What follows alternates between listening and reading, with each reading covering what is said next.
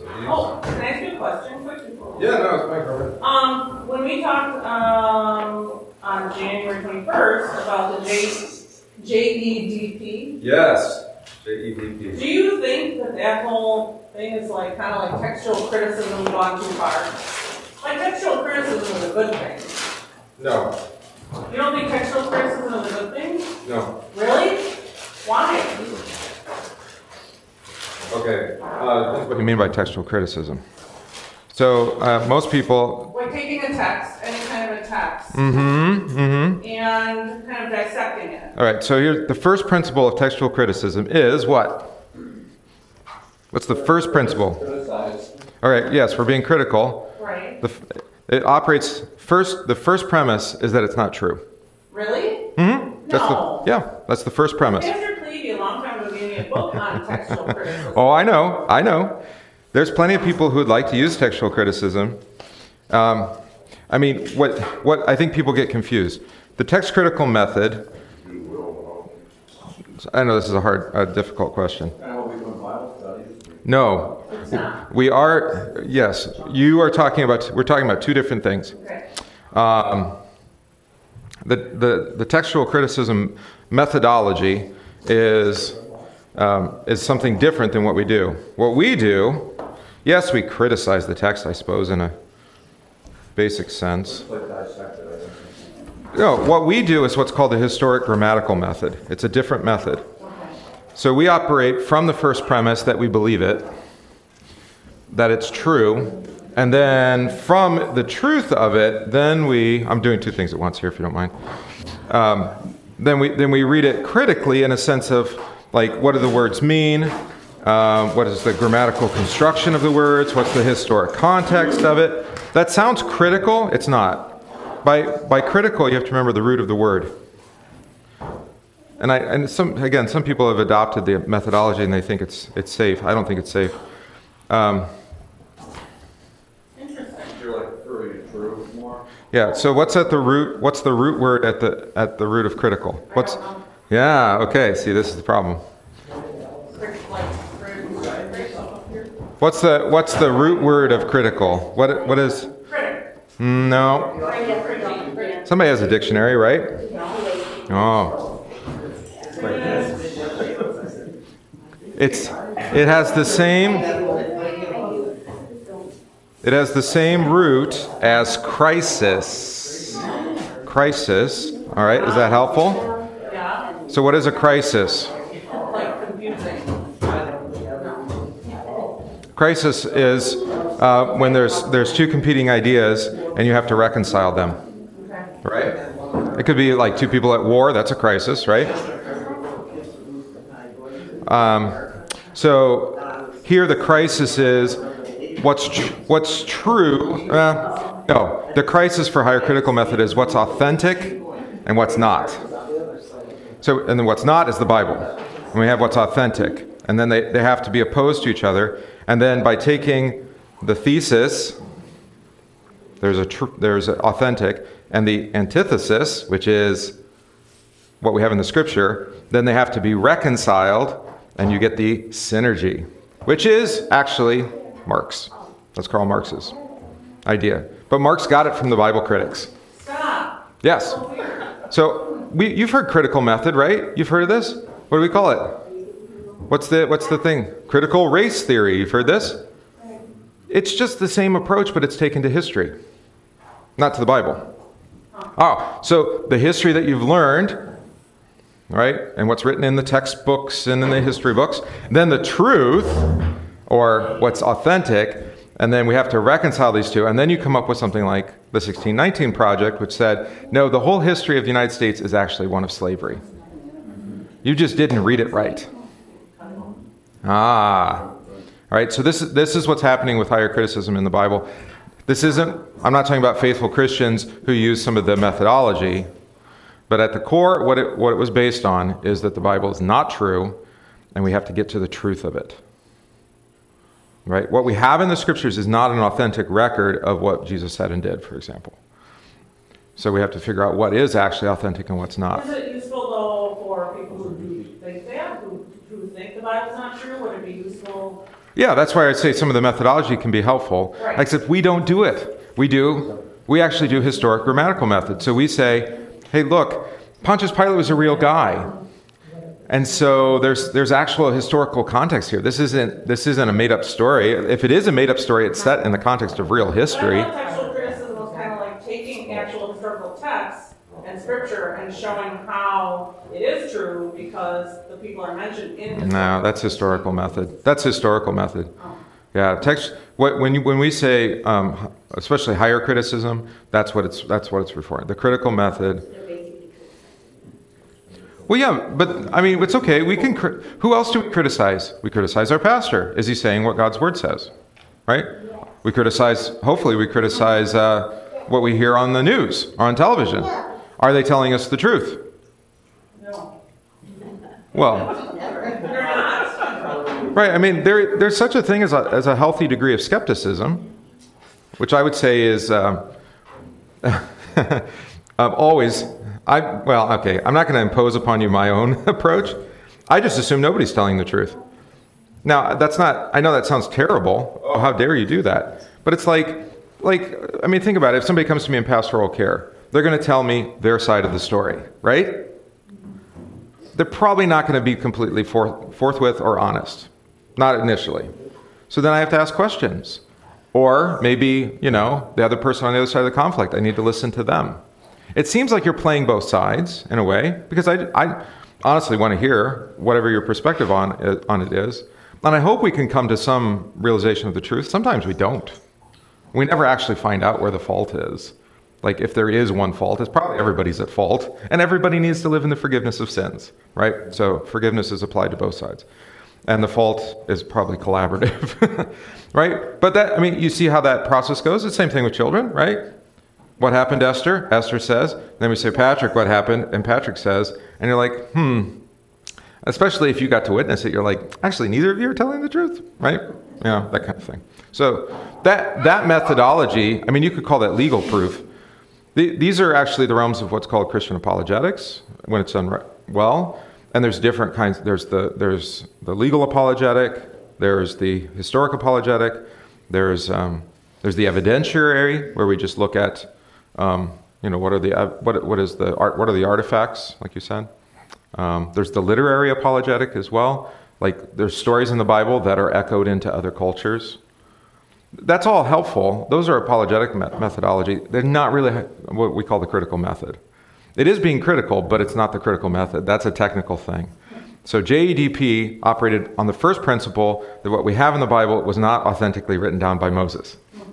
That was the first principle. And if it wasn't written by Moses, then it can't be God's truth. It has to be a truth. And then you can see where this goes. Then you have American mainline Protestant and even mainline Roman Catholics a lot of time, that just flat out say the Bible has a truth, but it's not the exclusive claim on truth. Never mind what Jesus said. Well, because maybe Jesus didn't say that. They added that in just to somebody added that in. Constantine or whatever, right? Right. So, good question. Yeah, there's plenty of opportunity for us to test the scriptures. And that's a different exercise, would be my argument. Maybe it comes off being critical, I suppose. But if it's done in faith, it's for faith, right? That's what I would argue anyway. All right, what do we need? We need Ezekiel. That's a big easy 47. Thank you, easy. So I don't think we actually read anything about the water, did we? No. So that's why I was looking for the handout from November 26, 2003, which was the introduction to chapters 40 to 48. We're in 47. Hey, you sensing it? You're feeling it? We're getting closer.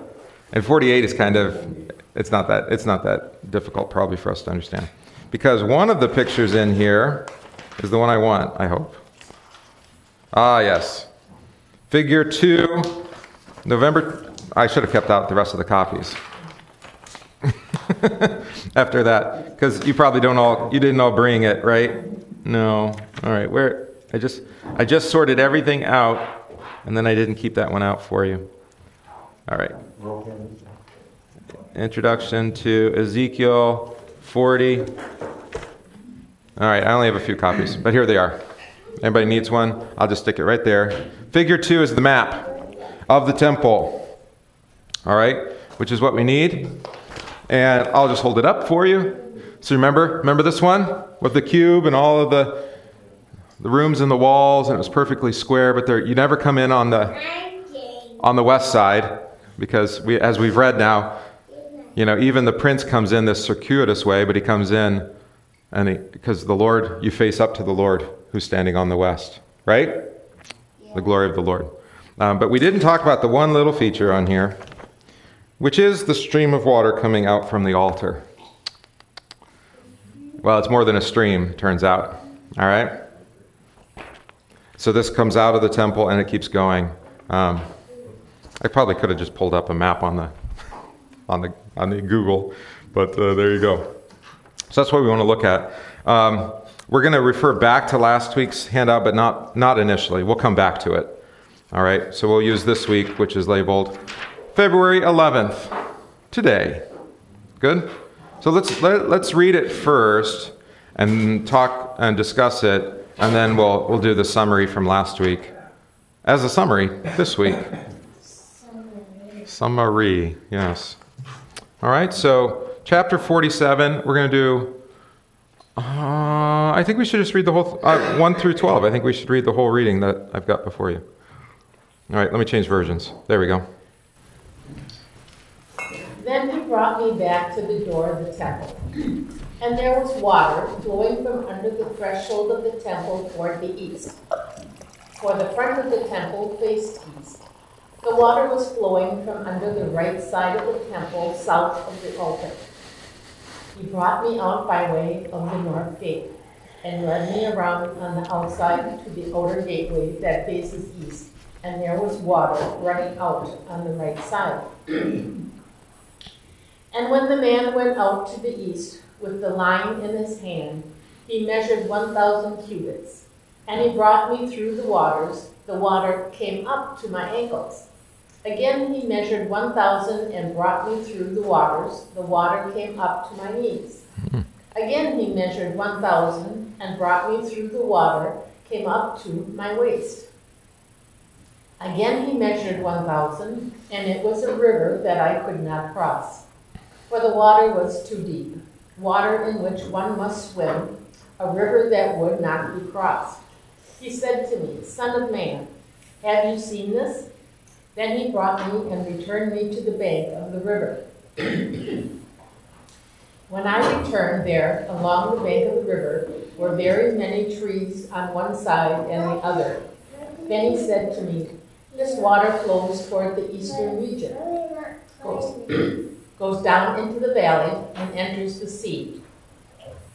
When it reaches the sea, its waters are healed, and it shall be that every living thing that moves wherever the rivers go will live. There will be a very great multitude of fish because these waters go there, for they will be healed, and everything will be wherever the river goes. It shall be that fishermen will stand by it from En-Gadi to En-Eglam. They will be places for spreading their nets. Their fish will be of the same kinds as the fish of the great sea, exceedingly many. But its swamps and marshes will not be healed. They will be given over to salt. Along the bank of the river, on this side and that, will grow all kinds of trees used for foods. Their leaves will not wither, and their fruit will not fail. They will bear fruit every month, because their water flows from the sanctuary. Their fruit will be for good, and their leaves for medicine. Yeah, the fruit for food. Okay. So this does not sound nearly as judgmental as a lot of the things we read in Ezekiel, right? This is actually good news, because we see what's happening here with this river. It's kind of curious. Two things come to mind that I don't think I put on the notes at all. There's this strange feature of this river, that it starts small and it grows large, right? As it goes farther and farther east, it gets larger and larger. Now, that would presume that there's tributaries feeding into it, right? except there's no tributaries described here. Now, so it's clearly a supernatural river then, right? It's operating in this strange way where it actually multiplies the farther east it goes. How would that happen, right? Well, this is the picture of the gospel, isn't it? Where it begins with the word from Christ. Well, actually, spoken by the prophets, of course, and even by way of promise to say Adam and Eve. But then, as it goes forth into the world, it grows, right? Just by multiplication. One speaks to another, and they speak to, hey, what do we call that? Pay it forward, I guess? Or, I hadn't thought of this. The evangelism is the original multi-level marketing scheme. Right? One friend sells stuff to two friends. They sell stuff to however it goes. 16, 8, 6, it multiplies, right? All right. And then, of course, who benefits? The person upstream. Well, in this case, that would be Jesus, right? Who's the owner of the company, if you like. And he makes most of the money. That's how those work. Which is actually beautiful, right? Because they're all for him. So that's an interesting feature of the water, that we don't have the tributaries being described at all, even though geographically, these places that are mentioned, there are tributaries around there. So that wouldn't be foreign to the people, and yet the omission of mentioning them, I think, is significant. So that's the first thing. I think the other thing I didn't put on the notes that came to mind as we were reading is wasn't Ezekiel sitting by a river before? Do we remember what chapter that was in? Nobody remembers. Not even Pastor. Okay, chapter 1. In the 13th year of the 4th month, the 5th day of the month, I was among the captives by the river Kabar, and the heavens were open. I saw the visions of God. So this first vision is while he's sitting by the river. This is the one where he saw the wheels on wheels and the eyes and the crazy vision of the angels in heaven. A heavenly vision at the beginning. What do we see in chapter 40 to 48 at the end? Heavenly vision. There he's sitting by the river in a foreign land. What's the vision he sees then at the end? He's at the river of God, right? Isn't that beautiful? So what do we call that? Inclusio? I think that's a fancy Latin word. How about bookends? On either side, right? And you remember you have bookends, they marry each other? Yeah. Yeah, that came to mind. Actually, Pastor did remember, obviously. Since I went right there, I thought it might be chapter 1. Was there another bit with the river? I thought there might have been. But that's good enough, I think, for the point. So this is chapter 1, and then we go back to chapter 47, the end of the book, and we find, again, mention of a river, but not the river Kabar in the foreign land, but the river that comes out from the altar of God. Isn't that beautiful? Yeah. So if only, you take the 3.5 hours to read the whole thing in one sitting, then you would be like, oh, yeah, that's great, because I remember not from a year and however many weeks ago when we read it first. All right, so that's beautiful. All right, so let's go back to the beginning here. So we're back in the temple. We're at the door of the temple. And which part of the temple would that be? I guess it's the main door. But he can see that the water flows under the threshold of the temple. So there's some kind of, what is that, aqueduct? No. Well, that would be, or a channel or something, But it's coming out, flowing from under the right side of the temple, the south of the altar. So we have water flowing forth from the altar. I don't know what's going on out there. I actually wrote it all down here. Or maybe I wrote some of it down. Is there a time where water comes out from Jesus? Yeah. Comes out from his side. Jesus actually say, does he ever talk about springs of living water? From me flow springs of living water. Yeah, this would be John chapter 6 is the one you want to think of there, where he also says you must eat his body and drink his blood. So you have both sacraments, baptism and Lord's Supper. Oh yes, baptism. What did I write? The indwelling of the glory of Yahweh in the temple was necessary for the life-giving water to flow from the temple. So without Christ there, then of course the water does not flow. But with him there, then the water flows. And it flows because it comes from the sacrificial atonement of Christ. Of course, this is set in contrast to the altars of the tabernacle and temple. What flowed out from those altars? The blood of the sacrifices that were being poured out. They had a channel that would run out into the valley of Gehenna, the trash dump, all the blood running out of the temple. Can you imagine? That had to smell. Right, this is coming out, but you have here water, cleansing water. Because, of course, it's the sacrifice of Christ that brings cleansing for the nations. And we'll see more than... I don't know what's going on out there. More than cleansing for the nations, but cleansing for all people. You'll notice here, what is it described as? Let's see, the brought out there was water flowing from under the threshold from the right side. It brought me out to the north gate, led me to the outside, the water running out on the right side. They left it out. Oh, it's because in the Greek version of this text, not the Hebrew, it's called the water of phasis, the water of release, which is interesting. Now it's not in it's in the Greek. It's not here in the Hebrew, which you can. That's a text critical issue. Well, which is authentic, right? That's a text criticism question. Which one is the authentic reading? I'm not so hung up on that, because we know that this water that comes out is for the healing of the nations, is for forgiveness of sins. It's the water of release. So you have that. And it comes from Christ's sacrifice. So think about all the ways that Paul talks in the New Testament about baptism being connected to not only to water, but also to Christ's death. Right? We were buried with Christ, therefore, through baptism into death. Also to Christ's blood, right? We were washed in his blood, made clean in the blood of the Lamb. That's John, actually. All right? So you have forgiveness. So this is the water of forgiveness. Isn't that beautiful? Yeah. And it's coming out from the altar, from Christ. All right. Then we have that water and that stepping up. It gets deeper and deeper and deeper. At the 1,000 cubits, which is, what do we figure? 18. Oh, I don't even know what's a cubit. It's 1.5 feet. So what is 1,500 feet roughly in mile, or 1,500 feet? Oh, anybody do math like that? How many feet are in a mile?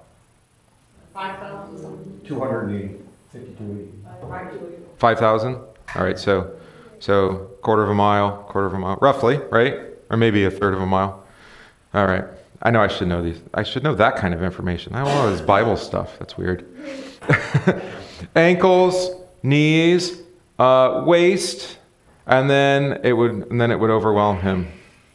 Does that sound like baptism also? We were buried with Christ through the wash, being drowned and die with all sins and evil desires, right? The water's being brought upon him, right? And then it's too deep for swimming, right? A river that cannot be crossed, so that the tides and the currents, if you get caught in that water, what's it going to do? Yeah, it's just going to carry you away, right? Carry you away. But actually, that's a nice picture of baptism, right? To being carried away with Christ. Yeah, we can get carried away if it's by Jesus, right? How's that? That's nice. So he said to me, "Son of man, have you seen this?" And then he brought me to the bank of the river. All right. This is interesting because, of course, this would happen. This is like you know about the California River? Have you heard of the California River? It's in L.A., Los Angeles. Oh, it's the L.A. River. Oh, yes. The Los Angeles River, which is really funny because it's not a river.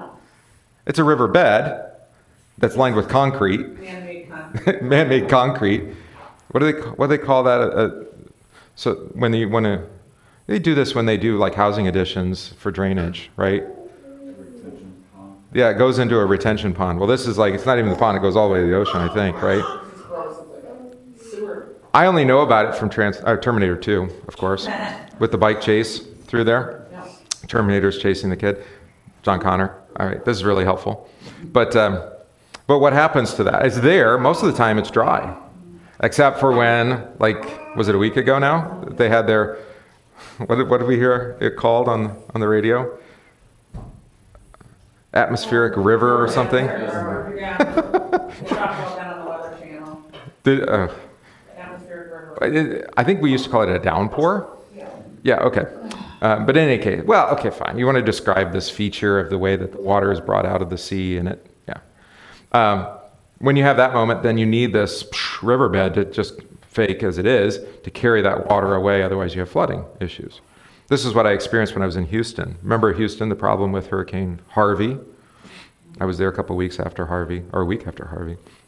And what they did, in case it might like rain a lot, is they just built up riverbeds. And then they just put right next to the river, what had been the floodplain, that's where they built the houses, right? As long as you build, the Army Corps of Engineers or somebody builds up, the same thing on the Mississippi. What do they call those things? Levees? Levees? Yeah, levees. As long as you build levees, it'll be fine. Unless you have a hurricane that decides to sit over Houston for days, raining. And then, and into all those neighborhoods just completely flooded. Right? What? Gross. Yeah, I was sick for weeks after that because of the mold.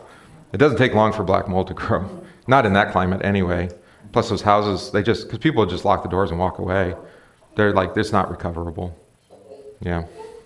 We went to one house where it was only a week after, and they had already gutted the whole thing. The homeowners, they're like, we can't afford to go anything. We're just going to try to make the best out of it. Live on the second floor, and then, because it was up 2-3 feet, I think, in that housing. And some places even higher than that. All right. What was I talking about? Oh, yes. What I wrote on the sheet. In desert climates such as that is the east of the watershed of southern Canaan.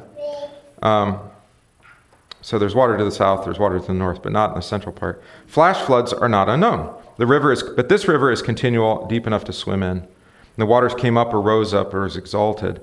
And this is the same language used by Moses at the Red Sea crossing. But the waters rose up, O Lord. And they rose up, of course, as a wall to their left and their right for Israel to pass through on dry ground. But of course, catastrophically upon Egypt, right, the Egyptians to overwhelm them because they were the enemies of God. So we see waters being used for both salvation and for judgment. It is interesting because we're saved by waters, but this is where you have this language of type and antitype. Have you heard that? You've heard me use this before. And I don't always use it correctly, so now I'm going to correct myself. Ready? So a type is something that's kind of a one-to-one correspondence. An antitype is a one-to-one but by way of the opposite. All right, so the people of Israel were saved through the dry land, but on the midst of the sea. Or Noah was saved in the midst of the dry ark, but in the midst of the flood. Right? They go into the promised land on dry land across the Jordan, but the water stands as a heap on either side. So they have water on either side. Those are antitypes of baptism where you don't go through on dry land, but you actually go through the flood. You go through the sea, you go through the Jordan, through the water, right? Overwhelmed, right? Washed, drowned, all that picture that we've talked about. So that's type and antitype. Dry land, wetness. Does that make sense? All right, so you can work it both ways. That's the point. I don't know if that's ever bothered you. It's like, well, how is that a picture of baptism? Because they're going through on dry ground. We go through the water, right? But it's by way of the opposite, even though it corresponds. All right. So, used as the song of the sea, where Yahweh is the subject, he's the one doing the thing, after the Israelites crossed the Red Sea and the waters drowned his foes. And then St. Paul says this is a pattern of baptism. So the Red Sea is the antitype, baptism, the type, 1 Corinthians 10. Maybe we should see that quick, just so you can see this. Come on. There we go. I don't know why I do it this way. It's easier for me to type. These things, let's cancel. Let's do it this way. There we go. Verse Cor 10. Dun, dun, dun. Moreover, brethren, I do not want you to be unaware that all our fathers were under the cloud, all passed through the sea, all were baptized into Moses in the cloud and in the sea, all ate the same spiritual food, and all drank the same spiritual drink. You've heard this before, right? So there, even the rock with the water coming out from its side is a picture of Christ too. All right. Now, the picture of this water, of course, is that it's going east from the temple. And if you remember the geography on that other map, there's the temple district, and then the Jordan River is to the east. Sorry, to the east. And so then it's flowing to the east. There's more to that in a minute. But ultimately, it's flowing to the Dead Sea, which I think is really beautiful, right? Because the Dead Sea is dead because of... Why is it so salty?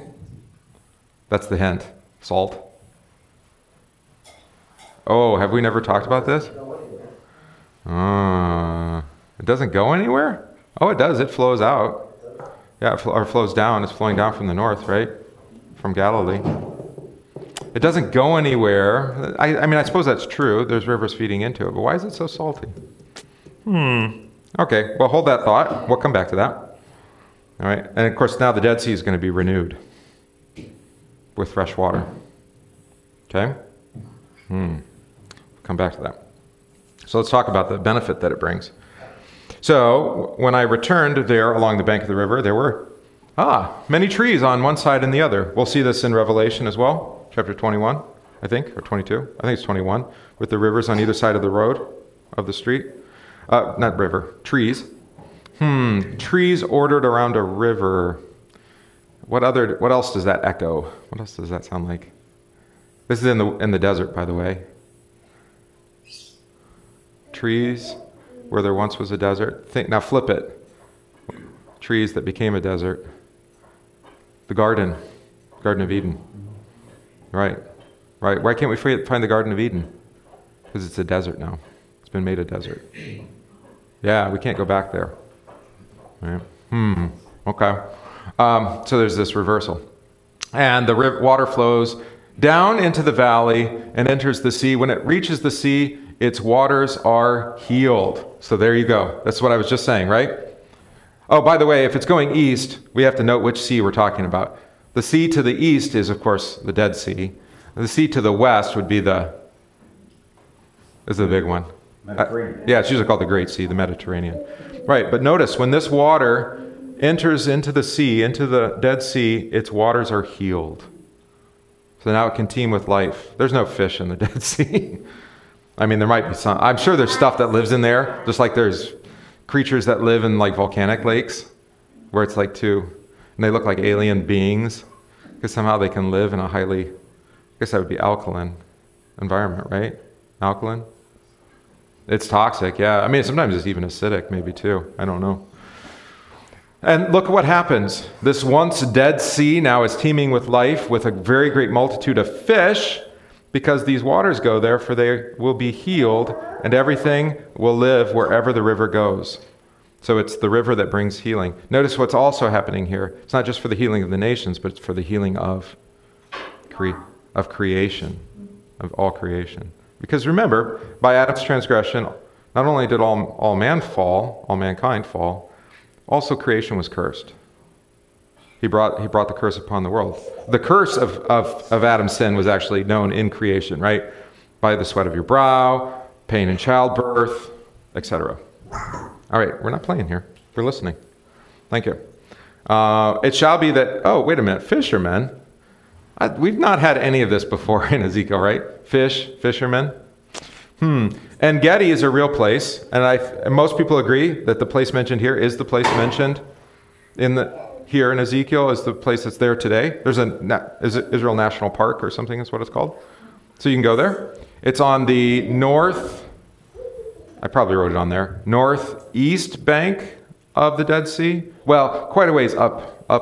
What happens is have you ever seen, I forget what they call these things, escarpments? Have you heard of an escarpment?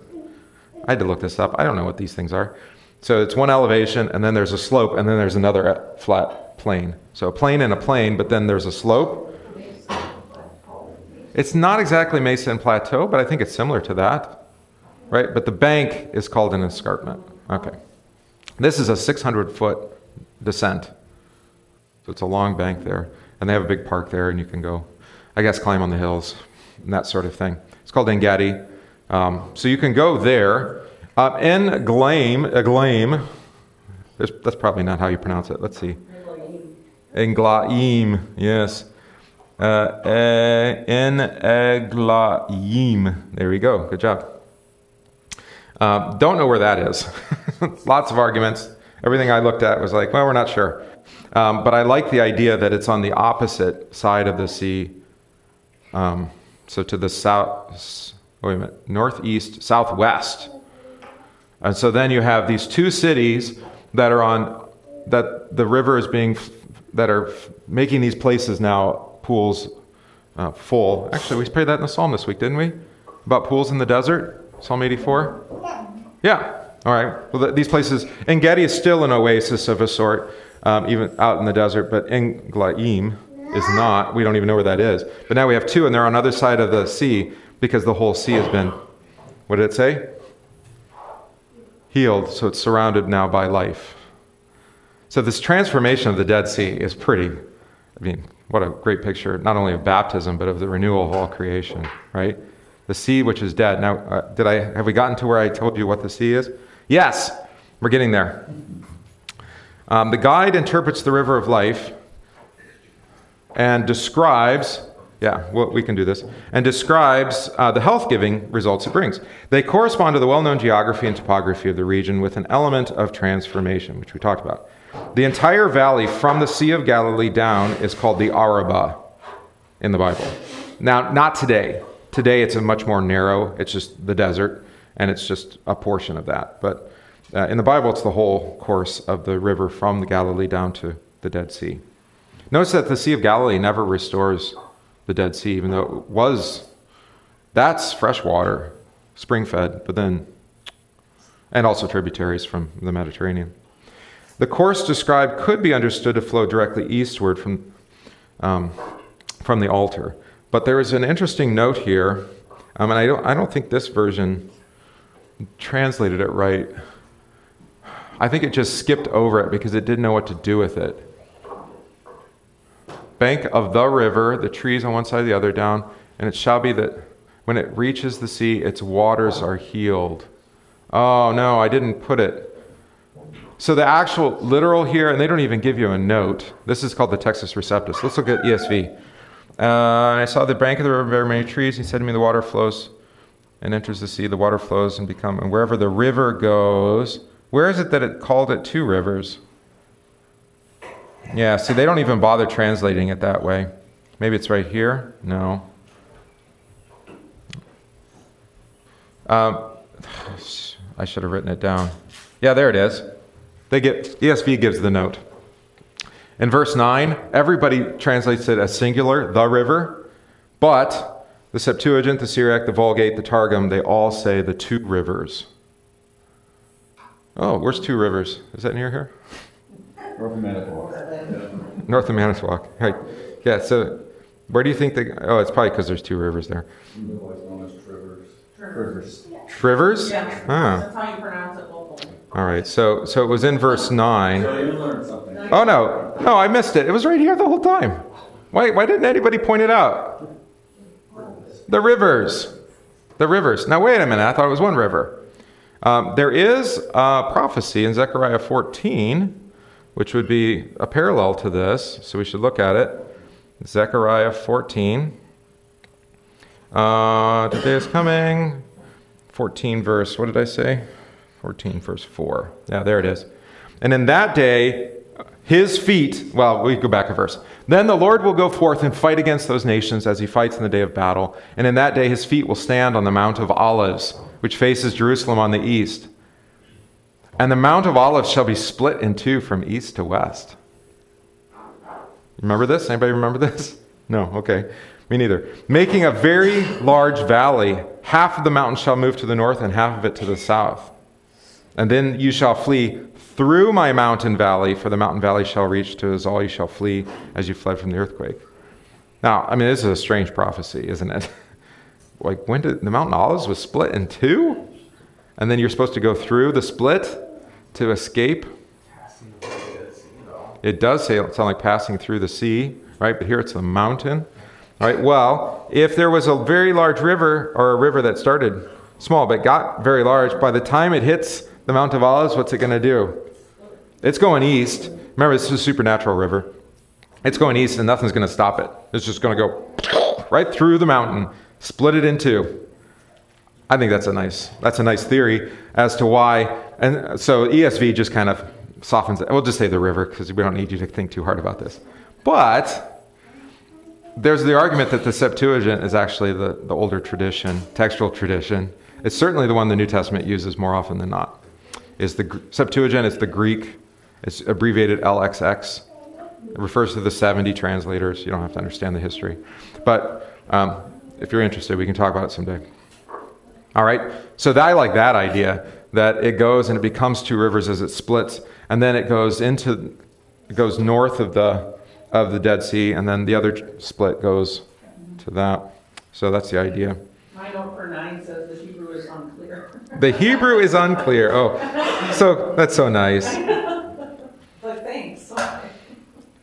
And so then it's crossing these mountainous hills and valleys, which rivers don't do. They don't go up hills, right? They just go right through, right? Or usually they do this. I saw a video on social media. You know, when you're just doom scrolling, you're like, oh, I'm so dead, I'm so tired, right? And then I'm like, what's that? And it's like, if you have sand in a bed and you start releasing water on one end, it will not go straight through. It always does that. Mine's the easiest path. But the easiest path is not like, even with a flat, it's like, what is the principle that it doesn't just go straight? It makes all these winding, and it's not just, it creates the contour that it actually follows, because it erodes as it goes. There's probably a whole principle to it. I don't know what it is. All right. Requiring God's intervention, or saying it's miraculous or supernatural. This would provide God's promise to provide rivers in the desert. He promises that in many places. I gave you one, Isaiah 43, right? Behold, I will do a new thing. Now it shall spring forth. Shall you not know it? I will even make a road in the wilderness and rivers in the desert. Right? Now this is how Isaiah was at least 100 years before Ezekiel. Something like that. Yeah, it was about 100 years. And this is compared to the antitype of Exodus redemption when the Israel passed through on dry land, which we talked about. All right, now here's our point about the Dead Sea. Ready? You probably already read it because you're waiting for Pastor to get to it. 4th paragraph. In the Bible, the desert represents a lost condition, right? No life. An emblem of a world estranged from God and shut out of his kingdom. You don't want to be in the desert, right? Incidentally, every time Abraham goes back home or sends his messenger back home, they don't go through the desert, which would be the shorter path. They follow which river is it? The Euphrates, which requires you to go quite a ways farther north and south to stay along the river. But that's where there's life. Until recently, and now you can put cities out in the middle of nowhere, like Abu Dhabi or something, right? Just fake city in the middle of the desert, or it's on the shore, but whatever. The Dead Sea is a symbol of the corrupt world, since it was in judgment on the corrupt world in which it originated. The image of Sodom and Gomorrah is seen underneath its waves. Genesis 19. I'm being poetic there, but you get the idea. Why is it salty? Sodom and Gomorrah. Fire and brimstone. The destruction there. Yeah, so the sterility of... they were... At least one of those cities was on the coast. Yeah.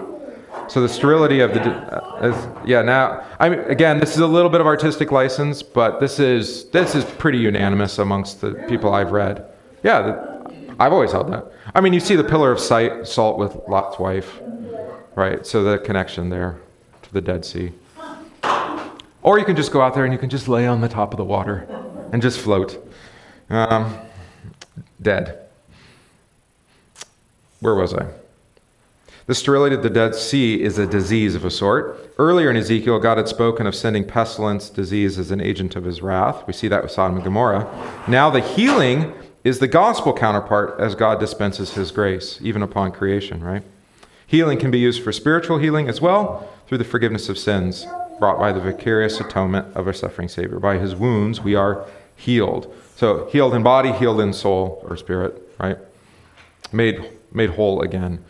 This is another great picture then of what I preached on Wednesday night, that Jesus cares for not just your spiritual well-being, your relationship to God, but also your bodily well-being, right? He cares for your body.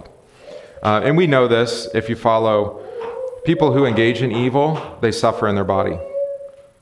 It happens, right? And that's why they have to use all these technologies to try to extend their lifespan. Now, I'm not saying that you guys are engaged in evil because you have replacement body parts. Hear me right. All right. I'll just use this. I've been digging into a whole science of evaluating people's physical appearance. And what's the thing about frowning? How many muscles does it take to frown versus how many it takes to smile? You've heard this before? Do you know this? It's some old wives' tale or whatever. It's actually true that it takes a great deal of effort to frown, to scowl, right? But then it becomes a fixture of your face because it reorients the structure of your face. If you're always scowling, you get the permanently furrowed brow, right? So you can see it in people's face if they're engaged in things that are bringing affliction in their conscience, especially. You can see it in their face. Now you're going to go around looking at people and trying to figure out. Well, physical ailments can cause that too, like fibromyalgia, which I have. People do get a permanent, like this. Right, because their body's under stress. They're in pain. Yep, they're in pain. Constantly, so it's a fibromyalgia. I forget what they call it, but it's where you're constantly And you get Botox to try to help, but I don't think that would. Let's put rat poison in our face. We'll see what happens.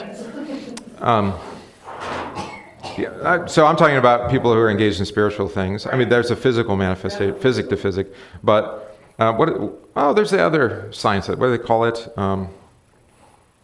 Where you can part of healing is mindset, and doctors are getting it caught on this. Like if you have terminal cancer, to go for walks and you need to engage in positive behaviors and thoughts too, even. Considering all that God has accomplished in you would be how we do it spiritually. Psychosomatic, right? You think you're sick, and then guess what happens? You are sick. Yeah, you actually put your body under that stress, it seems all pseudo-spiritual weirdness, but it follows, right? So just say you're not sick, and you'll be fine. Maybe it doesn't work that way. All right. So where were we? This is taking a bit longer than what I thought, but that's okay. Yes. So we have the river, and we don't really hear much about the river in Genesis 1. We hear about the trees, though. We hear about the garden, and we hear about it being watered by 4 rivers, I think, right? Tigris, Euphrates, the one where there's gold in that place, bdellium and gold. What's that one? Who remembers the rivers of Genesis 1? One like water? Well, there is Ur. But that's not it. Yeah, you can find it. Genesis 1, you find it for us. Find the rivers. But here we have the rivers again, but now it's one river. It's focused. And then notice what happens. We have a multitude of fish. Now, I don't know about you, but when I've read the New Testament, I'm always like, where did Jesus get this fishers of men thing? Yeah, I know that they were fishermen, but why is there, there's at least 3, 4 major stories in the Bible where there's fishing. And you're like, well, that's because, Jesus wants to relate to Gus, who likes to fish, right? Right.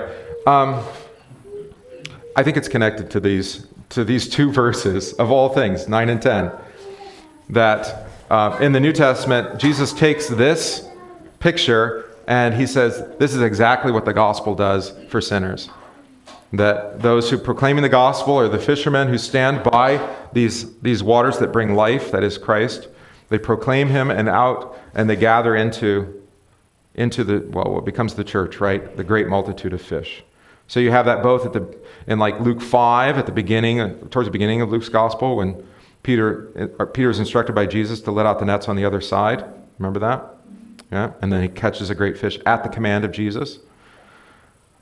And then notice that's at Galilee, not at the Dead Sea. So there's still something new coming. And then at the end, in John's Gospel, John 21, you have the fishing after the resurrection. And they caught, John says, 153 fish, I think it is. It makes it the best fisherman story. I've preached that before, ever. Because it's you have to brag about the number of fish you caught. Sounds like they exceeded their daily limit. Yeah, right. They don't have enough tags for this. I'm going fishing. We're going too. Cast your net on the right side and you'll find some. They weren't able to cast. Or now they were able to draw it in because of the multitude of fish. And then John says they brought him to the shore. Very large fish. 153. And if you can imagine, we have 2,000 years of people trying to figure out what that means. And there's enough opinions that you'll never get there. But a lot of people try to work with the numbers. 12, 11, 7. Try to make the math work. It's just trying to say that there was a lot. I don't know. I don't go with that. It already says full. I think the number is significant. I just think it's lost to history. I don't know what John was getting after there. But isn't this this is the picture? Peter is becoming fishers of, as he says in Luke 5, fishermen of men, right? And the fish represent life coming out of these new waters are the believers in Christ. Those two verses in Ezekiel are the basis for all of that. But now, of course, you've taken the time to actually study Ezekiel in some detail with me. And so you can actually, I think you can see that pretty readily, right? It's water that gives life. There's a great number of fish. And there's fishermen that spread their nets and bring in these fish. The same kinds of fish that belong in the Great Sea, that's the Mediterranean. Exceedingly many. All right? Notice the swamps and marshes and won't be healed to be given over to salt. But you don't belong there. You belong by the banks of the river. You belong by the water that's healed. That's Christ. All right? Not out there. Same theme in Ezekiel we've seen. Not outside the temple, in the temple. Not in other places, by the waters where there's life. Right? So you don't have all of creation being restored quite yet in this picture, but you get the idea. Isn't that lovely? It's like, whoa, what is he talking about? Like, we know the New Testament interprets the Old Testament. Jesus shows us what it means. I think that's beautiful. So the two rivers are one, but split. We already talked about that. Half flowing to the eastern Dead Sea and half flowing to the western Mediterranean Sea, which means that it also would have to go that way. That's weird. This verse forms the basis of Peter's miraculous catch of fish before the resurrection, which we talked about, as well as the catch after the resurrection. And also the parable of the net cast into the sea in which every kind is caught. That's Matthew 13. All right, so there we have, like we talked about, the fish being men, and by way of the salvation, the water and the fishermen being brought into the church. The En-Gedi, it means goat spring, is an oasis fed by a spring at the top of the 600-foot slope on the west side of the Dead Sea. There we go. I think I got that right before, northwest. And then En-Eglaim, the spring of two calves, is unknown but favored to be opposite En-Gedi, thus surrounding the sea. All right? And then we talk about the trees. So along the bank of the river, on this side and on that, all around, we'll grow all kinds of trees used for food. Their leaves will not wither and their fruit will not fail. So if you've ever thought about this, we've talked about it before. The day, the week, the seasons, the year are all pictures of death and resurrection. Do I need to say that again? The days, the weeks, the seasons, the years are pictures of death and resurrection. As God established, wait a minute, he does that even before they fall into sin? In other words, he was teaching us of our need to die with Christ and rise with him even before he made us. Oh, that's a mind-bending kind of thought, isn't it? Yeah. All right, so the day. That means that he knew everything. Yeah. Of course he did. Yeah. So again, the assertion of the New Testament is that Christ was crucified even before the world began, before the foundation of the world. It's not a do-over.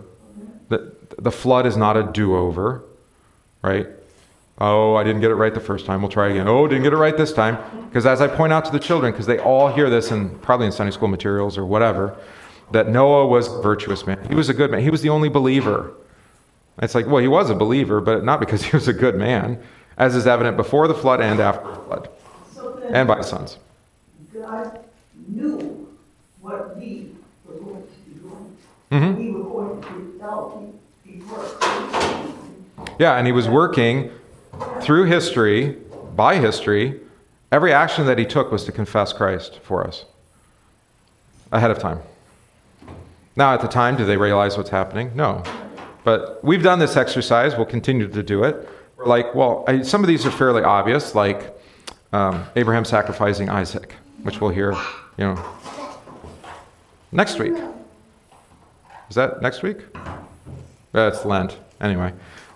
What Sunday do we hear that in Lent? I thought it was the first Sunday. Abraham sacrificing Isaac. We're like, well, that's weird. Why would he ask him to do that? And why would he obey?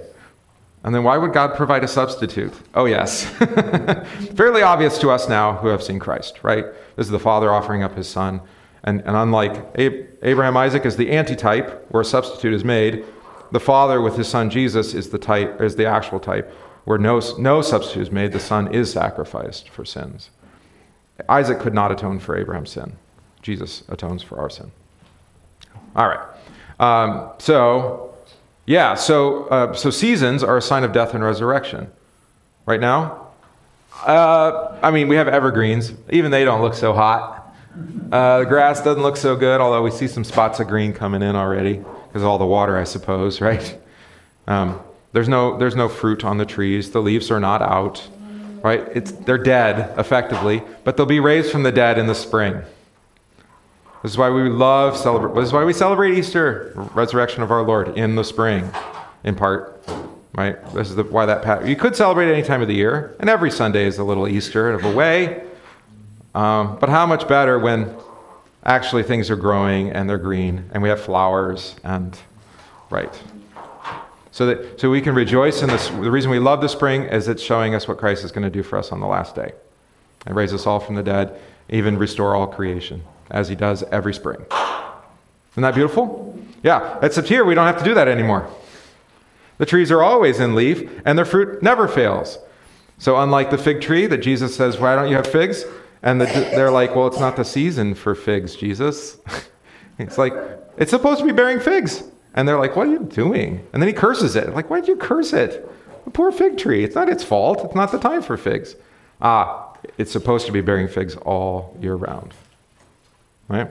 That's how creation is supposed to be. Jesus is pointing that out. And that he curses it because that is what we see with the way that plants and, well, ultimately people fail, right, and die.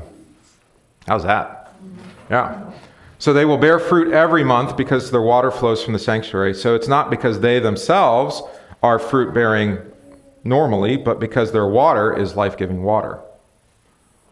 So they'll never fail because they are receiving their nourishment from the altar. Okay, so this picture of Christians, is it not? Right? He says, how does Paul describe it in Ephesians? Right? That we bear fruit with patience, or these are the fruits of the Spirit. So the Spirit is the Lord, and what do we say in the Creed? Lord. I believe in the Holy Spirit, the Lord, and who proceeds from the Father and the Son, with the Father and the Son together is worshipped and glorified. The Lord and giver of life. So it's the Spirit who's the life-giving breath, also the one who joins us to Christ, who gives us life, who is the springs of living water. All these pictures are right here. The New Testament is just interpreting what we presumably already knew from reading Ezekiel many times, in our church, which we don't. We read like 3 readings from Ezekiel all year. That's it. And their fruit will be for food, and their leaves, for medicine. And I know, Vicky perked up at that. Natural medicines, right? Yeah. And there's still some truth to that. Like the ganja leaf is, no, that's not the one I was thinking of. Actually, no, it is. That I have 3 children that receive extract from cannabis for seizures, and it works. It's a significant part of their treatment. But we can't grow it legally in the U.S. Well, not federally. States can, but you can't grow it for medicine and transport it across state lines because it's banned federally. So where do we get it from? England, because you can transport it internationally, apparently.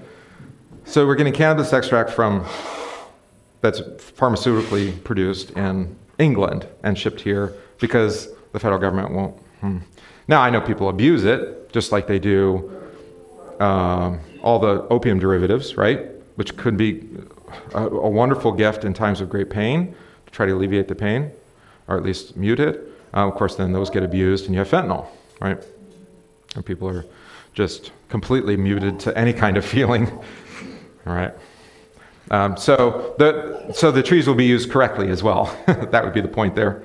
And of course, we're the ones who are joined to that water and are made to be, or grafted actually onto the root or the shoot of Jesse, of Jesus, and we are made to bear fruit and actually to leaves that bring healing, right? So this is true in eternity, but I would suggest it's already being made true now in the church by Christ. As the Lord renews you, makes you life-giving, or fruit-bearing, I guess is what we'd say, with patience and peace and kindness and gentleness and all of that. But also that you can bring healing, right, by forgiving people their sins. All right, the leaf. I don't know if the New Testament picks up on the leaf picture, but they do on the fruit. Definitely on fruit. Yeah, so this is definitely a lot of creation language here, but also creation in lieu are understood in light of the church, right, with fishermen and fish and fruit bearing, and Christ being the river that feeds us or nourishes us, gives us life. Okay, so we did not look at last week. I think we'll come back. So if you have February 3rd, we're going to look at it on February 18th. We'll recap this and then we'll dig into the next chapter. All right. I just think there's so much here that we can cover, and we only scratched the surface today. But it's beautiful. This is probably I don't know. This is a chapter that we should probably hear in the church because of its gospel comfort. Don't you think? Yeah, I think so. Yeah, dry bones is good. That one's great, right? Sheep and shepherd, that chapter is great. But maybe the river of life chapter needs to find a place as well.